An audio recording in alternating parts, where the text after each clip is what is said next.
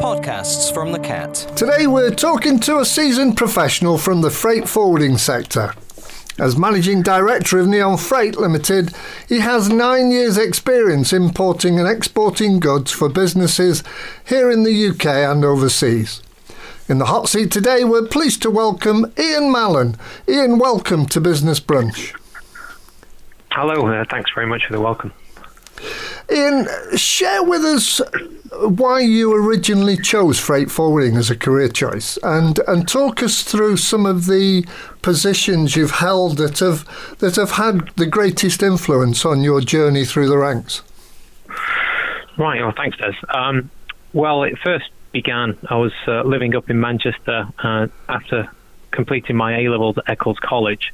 There was a job advertised as a import trainee at a company in Trafford Park, and that sounded pretty interesting. I didn't want to choose the academic university route, so a week after my last A-level exam, I started as an import trainee at a freight forwarders in Trafford Park, and really have been in the industry ever since.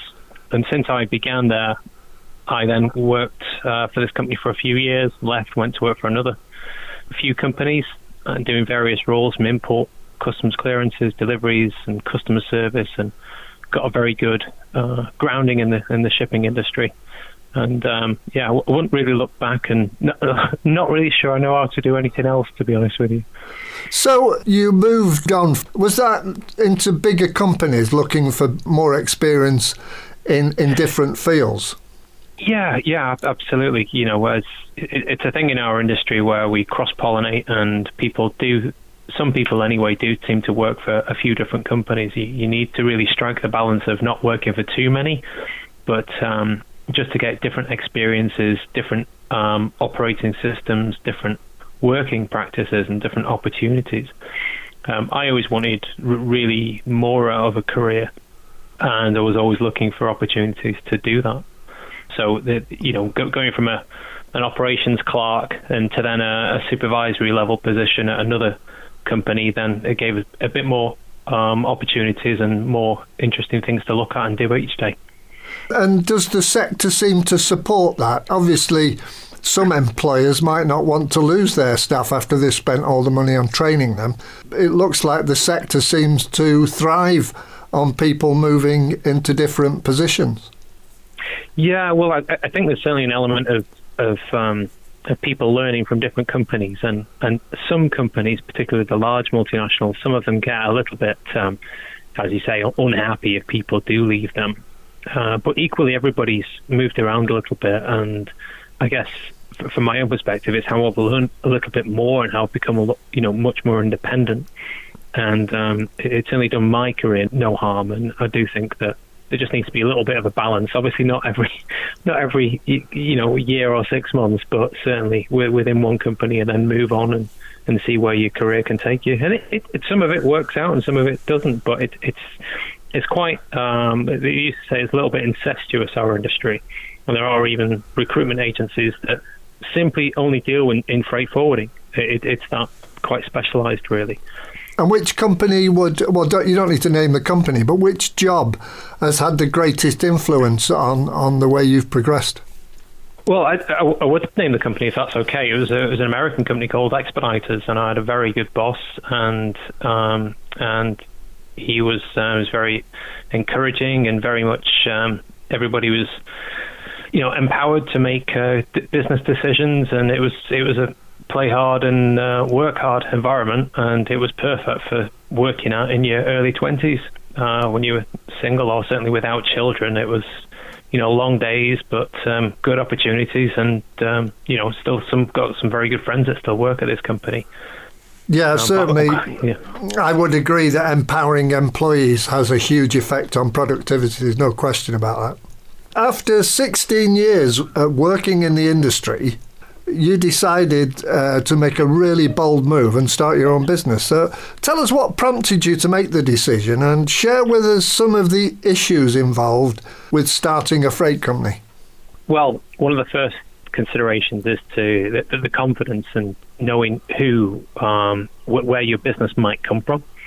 And I was fortunate to have a little bit of money, not a lot of money at all, but I didn't really have large outgoings each month, so I didn't have to pay for 3 or 4 directors and company cars, etc. So it was very much done on a string, with a small office above a flat, above a shop in Holmes Chapel, a little computer and a phone, and just started it from there on.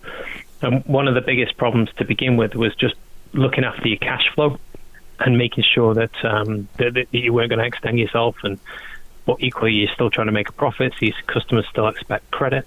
And one of the biggest considerations really at the time was who was going to extend me credit. So I had enough conversations, enough contacts in the industry to get a few lines of credit, start the conversations with them, and just expand my business networking and get enough business on board to start me off. So you're not trying to take over the world on year 1 or year 2. All you're trying to do is steady yourself and grow into that.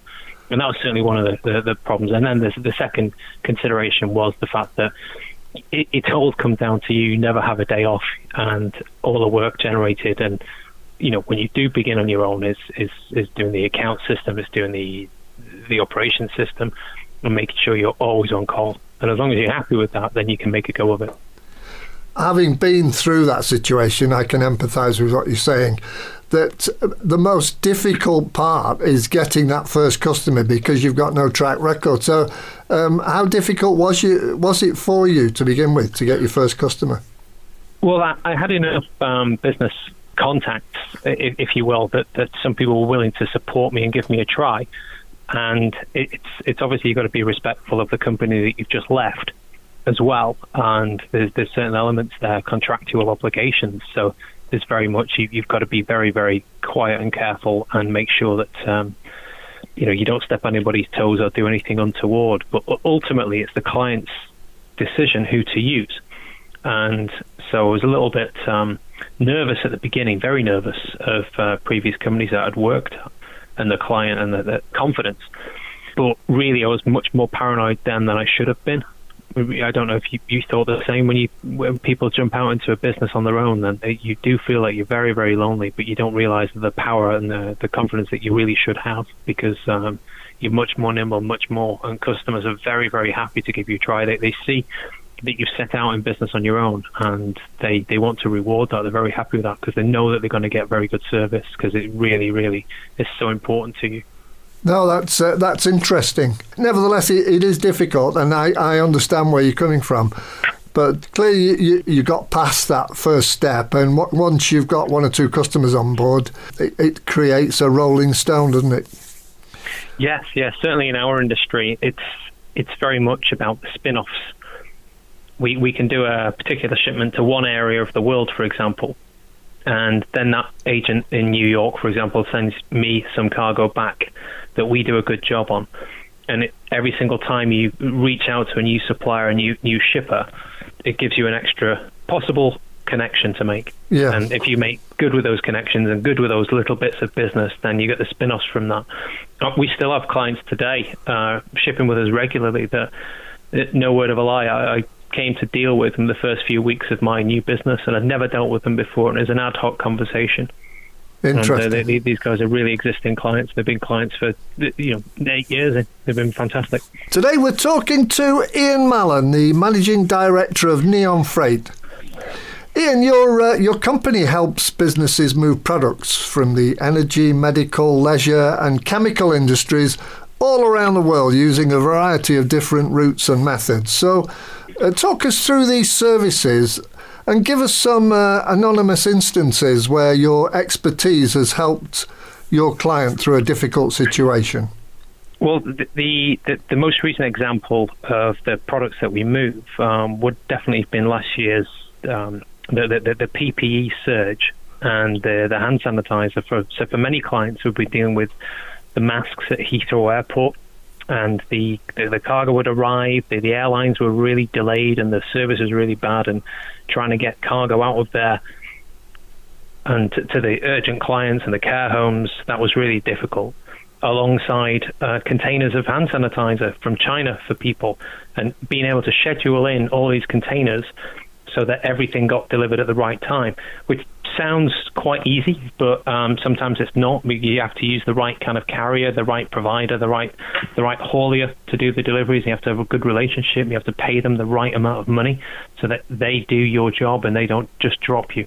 Funnily enough, the less money you pay for haulage, the more ill and sick your drivers become. It's a direct, more phone calls it's a direct relationship, is it? Absolutely. Yeah. You've got to.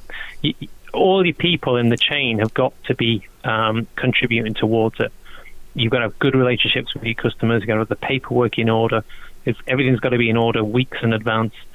On top of all this, then you start to have the vessels getting reduced capacity because of the crunch out in China that we're, probably talk a little bit more in a moment. But and on top of all that, again, you had lots of people working from home, a new working environment, and meanwhile, 10 o'clock at night, you've got deliveries going all over the country for, like I said, it's in critical industries. And that was just this year. And prior to that, there was lots of oil and gas equipment, lots of out-of-gauge cargo and things you have to sit down and think about, because all these shipments, they can be easy if it's just boxes of socks, for example, or they can be very heavy and you have to sit down and think, right, how are they going to load this? How are they going to load it into a container? If we get this huge big piece of steel or oil and gas equipment into a container, how do they get it out again in Canada? And it's only through having all these conversations and being paranoid, and you check in with your partners over in Canada. We work on a very tight communication structure where we ask questions and we get questions back, whether it's on WeChat, WhatsApp, phone or email. And we all respect each other's, I'm asking this question for a reason. I need to know within the next 20 minutes. And we do have very good partners overseas to get the answers that we need. So, excellent communication, because that's key, and you obviously offer a wraparound service so that the customer, they have to do is give you the product. So, despite continuous government intervention and unprecedented amounts of financial support, the current circumstances have continued to wreak havoc on the business world. So, as we now emerge from lockdown, share with us how you've coped and whether you'll retain any of the changes you've implemented. Well, the biggest changes was certainly at the beginning, the working from home environment for some of our suppliers, some of ourselves. So we did, I was in the office on my own. We had other people working from home on kitchen tables, and a couple of people on the furlough side. We looking at this new hybrid way of working a little bit more and trying to encourage people to take a little bit more time at home and enjoy the bit of peace and quiet that you might get on your kitchen table as opposed to in a busy office. I think that the Zoom meetings online do have a certain place as well to talk about business, and also it's very easy to connect with people all over the country or all over the world quite quickly. I do believe that the meeting face-to-face is absolutely paramount, and I can't wait to get that going again. But I do think that there'll be two meetings now. There'll be a business meeting on Zoom in the morning to talk about your agenda, and then when you kind of hopefully catch up with these people face-to-face, then it'll be much more of a connection meeting, much more of a trust-building exercise, a social event, which is still really important for business, because we only do business with people that we know.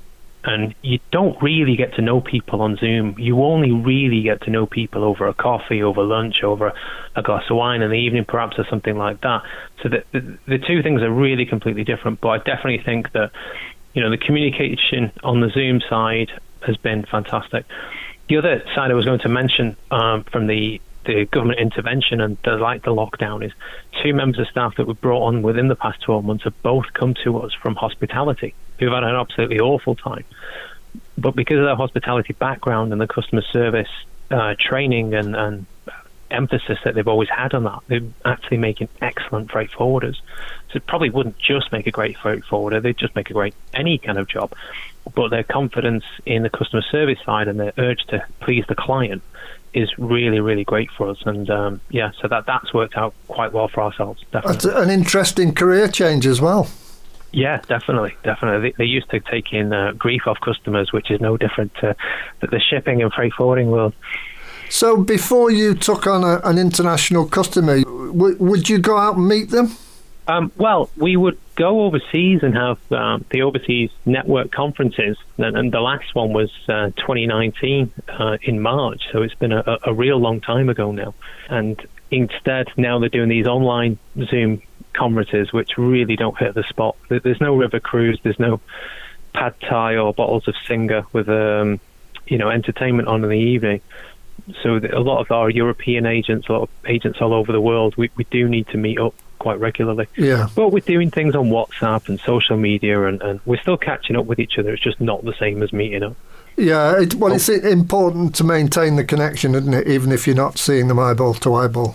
Absolutely, definitely. You can glean much more information off with them face to face, and that's where you build the trust, and that's where you build the relationship that you then use to build the rest of your business. And it can take a long time, a real long time, and it cannot be forced either. It has to grow naturally. If you've got something in common with these guys, then fantastic. And the business just comes automatically then. Today we're talking to the MD of Neon Freight, Ian Mallon. Ian, in the middle of a pandemic, you've also had to deal with the effects of the UK leaving the EU. So talk us through some of the problems caused by Brexit and how you've helped your customers continue to move their goods in and out of the UK. Thanks, Des. Well, yeah, the timing of the Brexit non-transition transition was ideal to give everybody. We all had a few days at Christmas, then we kind of thought there was going to be an absolute nightmare to come back to. And within 2 or 3 days of the beginning of January, it wasn't so bad, and we were all watching other people and seeing what was going on there. And towards the middle and the end of January and February, it was really quite tricky. We had lots of customers calling, asking for our assistance on customs clearances and our advice as to how to do something that we'd never had to do before.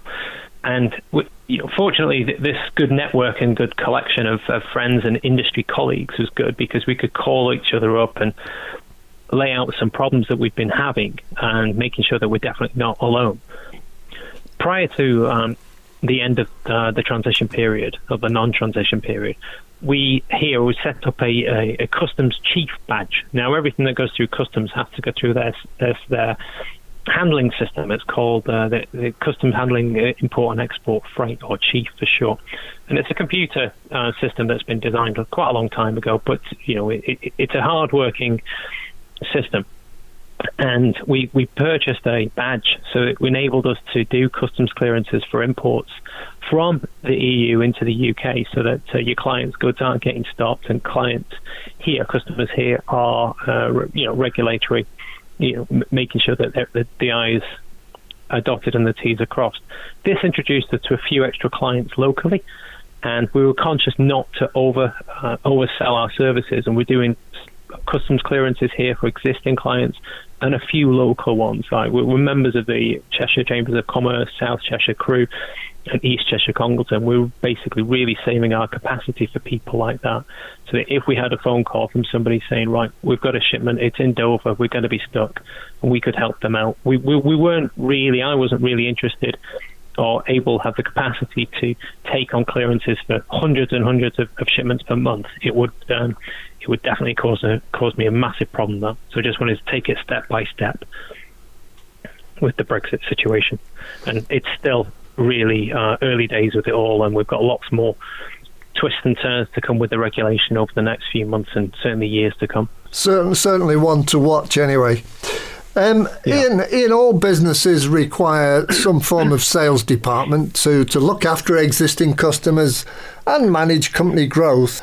So share with us the systems you have in place to reach out to new customers. Oh, well, thanks, Des. Recently I mentioned we're members of Chambers of Commerce in Cheshire, and alongside that we're members of the FSB, which is Federation of Small Business. Also, I joined the Institute of Directors last year as well, and all these kind of groups have a good networking capability. A lot of it has been online, as you know, on Zoom or Teams recently, and we do a lot of social networking as well. Whether we have an active Twitter page, I do a little bit on LinkedIn, and because I think we're 8 years in now, we're not really in that early growth phase where every single job and shipment and client is a hard-earned, sourced telephone, cold call, for example. So a lot of the cargo and a lot of the shipments that we're getting now is kind of spin-offs from dealing with existing agents overseas, dealing with people here, providing a good service, and people happy to recommend us to other people, which is, of course, that is the best way into a client here. And then coming back to what you're talking about, the company, we empower the staff so that very much anybody that works here that's able to get a lead in or potentially generate even more little business is really rewarded and thanked for that. It's something that everybody shares in here. I thoroughly agree with that system. A little bribery goes a long way. But I think all your staff, if you empower them to sell, even if it's just a casual meeting with somebody, and you exchange business cards or something, I think it's a terrific way of generating leads. Definitely. It's one of the things I cannot wait until we can go out a bit more now and meet new clients and existing clients, even just to drop off some cakes. So last year was you kind of forget what you've done in the past 12 months. So when lockdown hit, we couldn't have a coffee with people. And normally if you go and see people to have a coffee, customers and suppliers, you tend to take a little pack of biscuits and you sit down and have a coffee, but we couldn't do that. So we contacted a really great provider of food in Cheshire, called the Cheshire Farm. We sent out lots of brownies to people. So I think we had like 50 packets of chocolate brownies made by the farm food company. Yeah. Cheshire Farm, rather. And they got posted out to all of our clients with a postcard on it saying, I'll have this with your cup of coffee this morning. And lots of people thought that was really nice. And unfortunately, we kept enough samples back for the office here to take home, and it was absolutely brilliant. And that was quite good. And you're thinking you can't go and see people, you can't get in your car. What's the least thing you can do? You can send them a cake in the post. That went down a storm, really. And these little things, I think last year was particularly strange because certain things, nothing was really taken for granted. So therefore, if we did that, it's very easy to disregard and say, so as you say, it's only a bit of a bribe, a bit of a gimmick. But certain things like this really went down an absolute storm with people. It only really, really appreciated. Well, communication is the key, isn't it? One way or another. And if you're trying to just keep in touch with people, I think it's a great way of saying we can't meet, but here, don't forget to think of us when you're having your coffee this morning. Yeah, do you know what? If nothing else, it's just a case of here you go. Hope your morning is a little bit better than it was yesterday morning, and anything like that, people certainly jumped on, didn't they? And said, no, thank you very much. It was any kind of positivity last year was really taken on and appreciated by anyone. Today's guest is Ian Mallon, the MD of Neon Freight.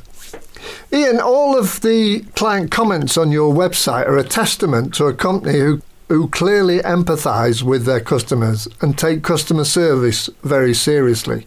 So share with us how you ensure that your team continue to exceed customer expectations.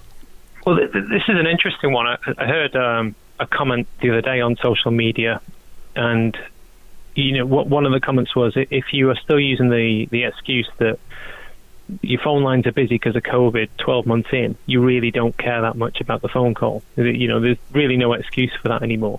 And all our phones are answered here. Everybody has their own direct lines.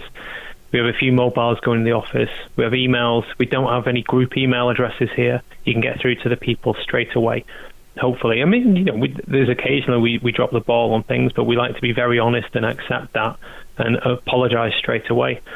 We try with the emphasis that all the shipments are important, whether it's a piece of equipment worth £500,000 to the Middle East, or whether it's 10 cartons of hats or socks going to a company up the road. And we've just got good relationships with customers, and we're honest with people as well. If there's things that we cannot do, then we'll let them know, and we'll let them know why. And if there's things that just need a bit more time, then again we'll communicate that back as well. But the customer expectations side is I think anyway, it's down to the fact that we deal with people that we like, and they like us, and we get along well with them. So we're never really asked anything out of our scope or untoward. So we're always asked to do something that is exactly our bag and what we're here to be, what we're here to do for a living. So everything is still managed and able to fulfill. I do think that we don't this kind of exceeding expectations, I think it's fantastic. It's great, but I think also we're comfortable with the services that we offer, and I think that we concentrate on that and don't try and make it more complicated than it needs to be. No, I understand that. I think managing expectations is a big thing, though, and for that you rely on good communication, and clearly that's where your business begins and ends. If you've got that kind of relationship with every customer.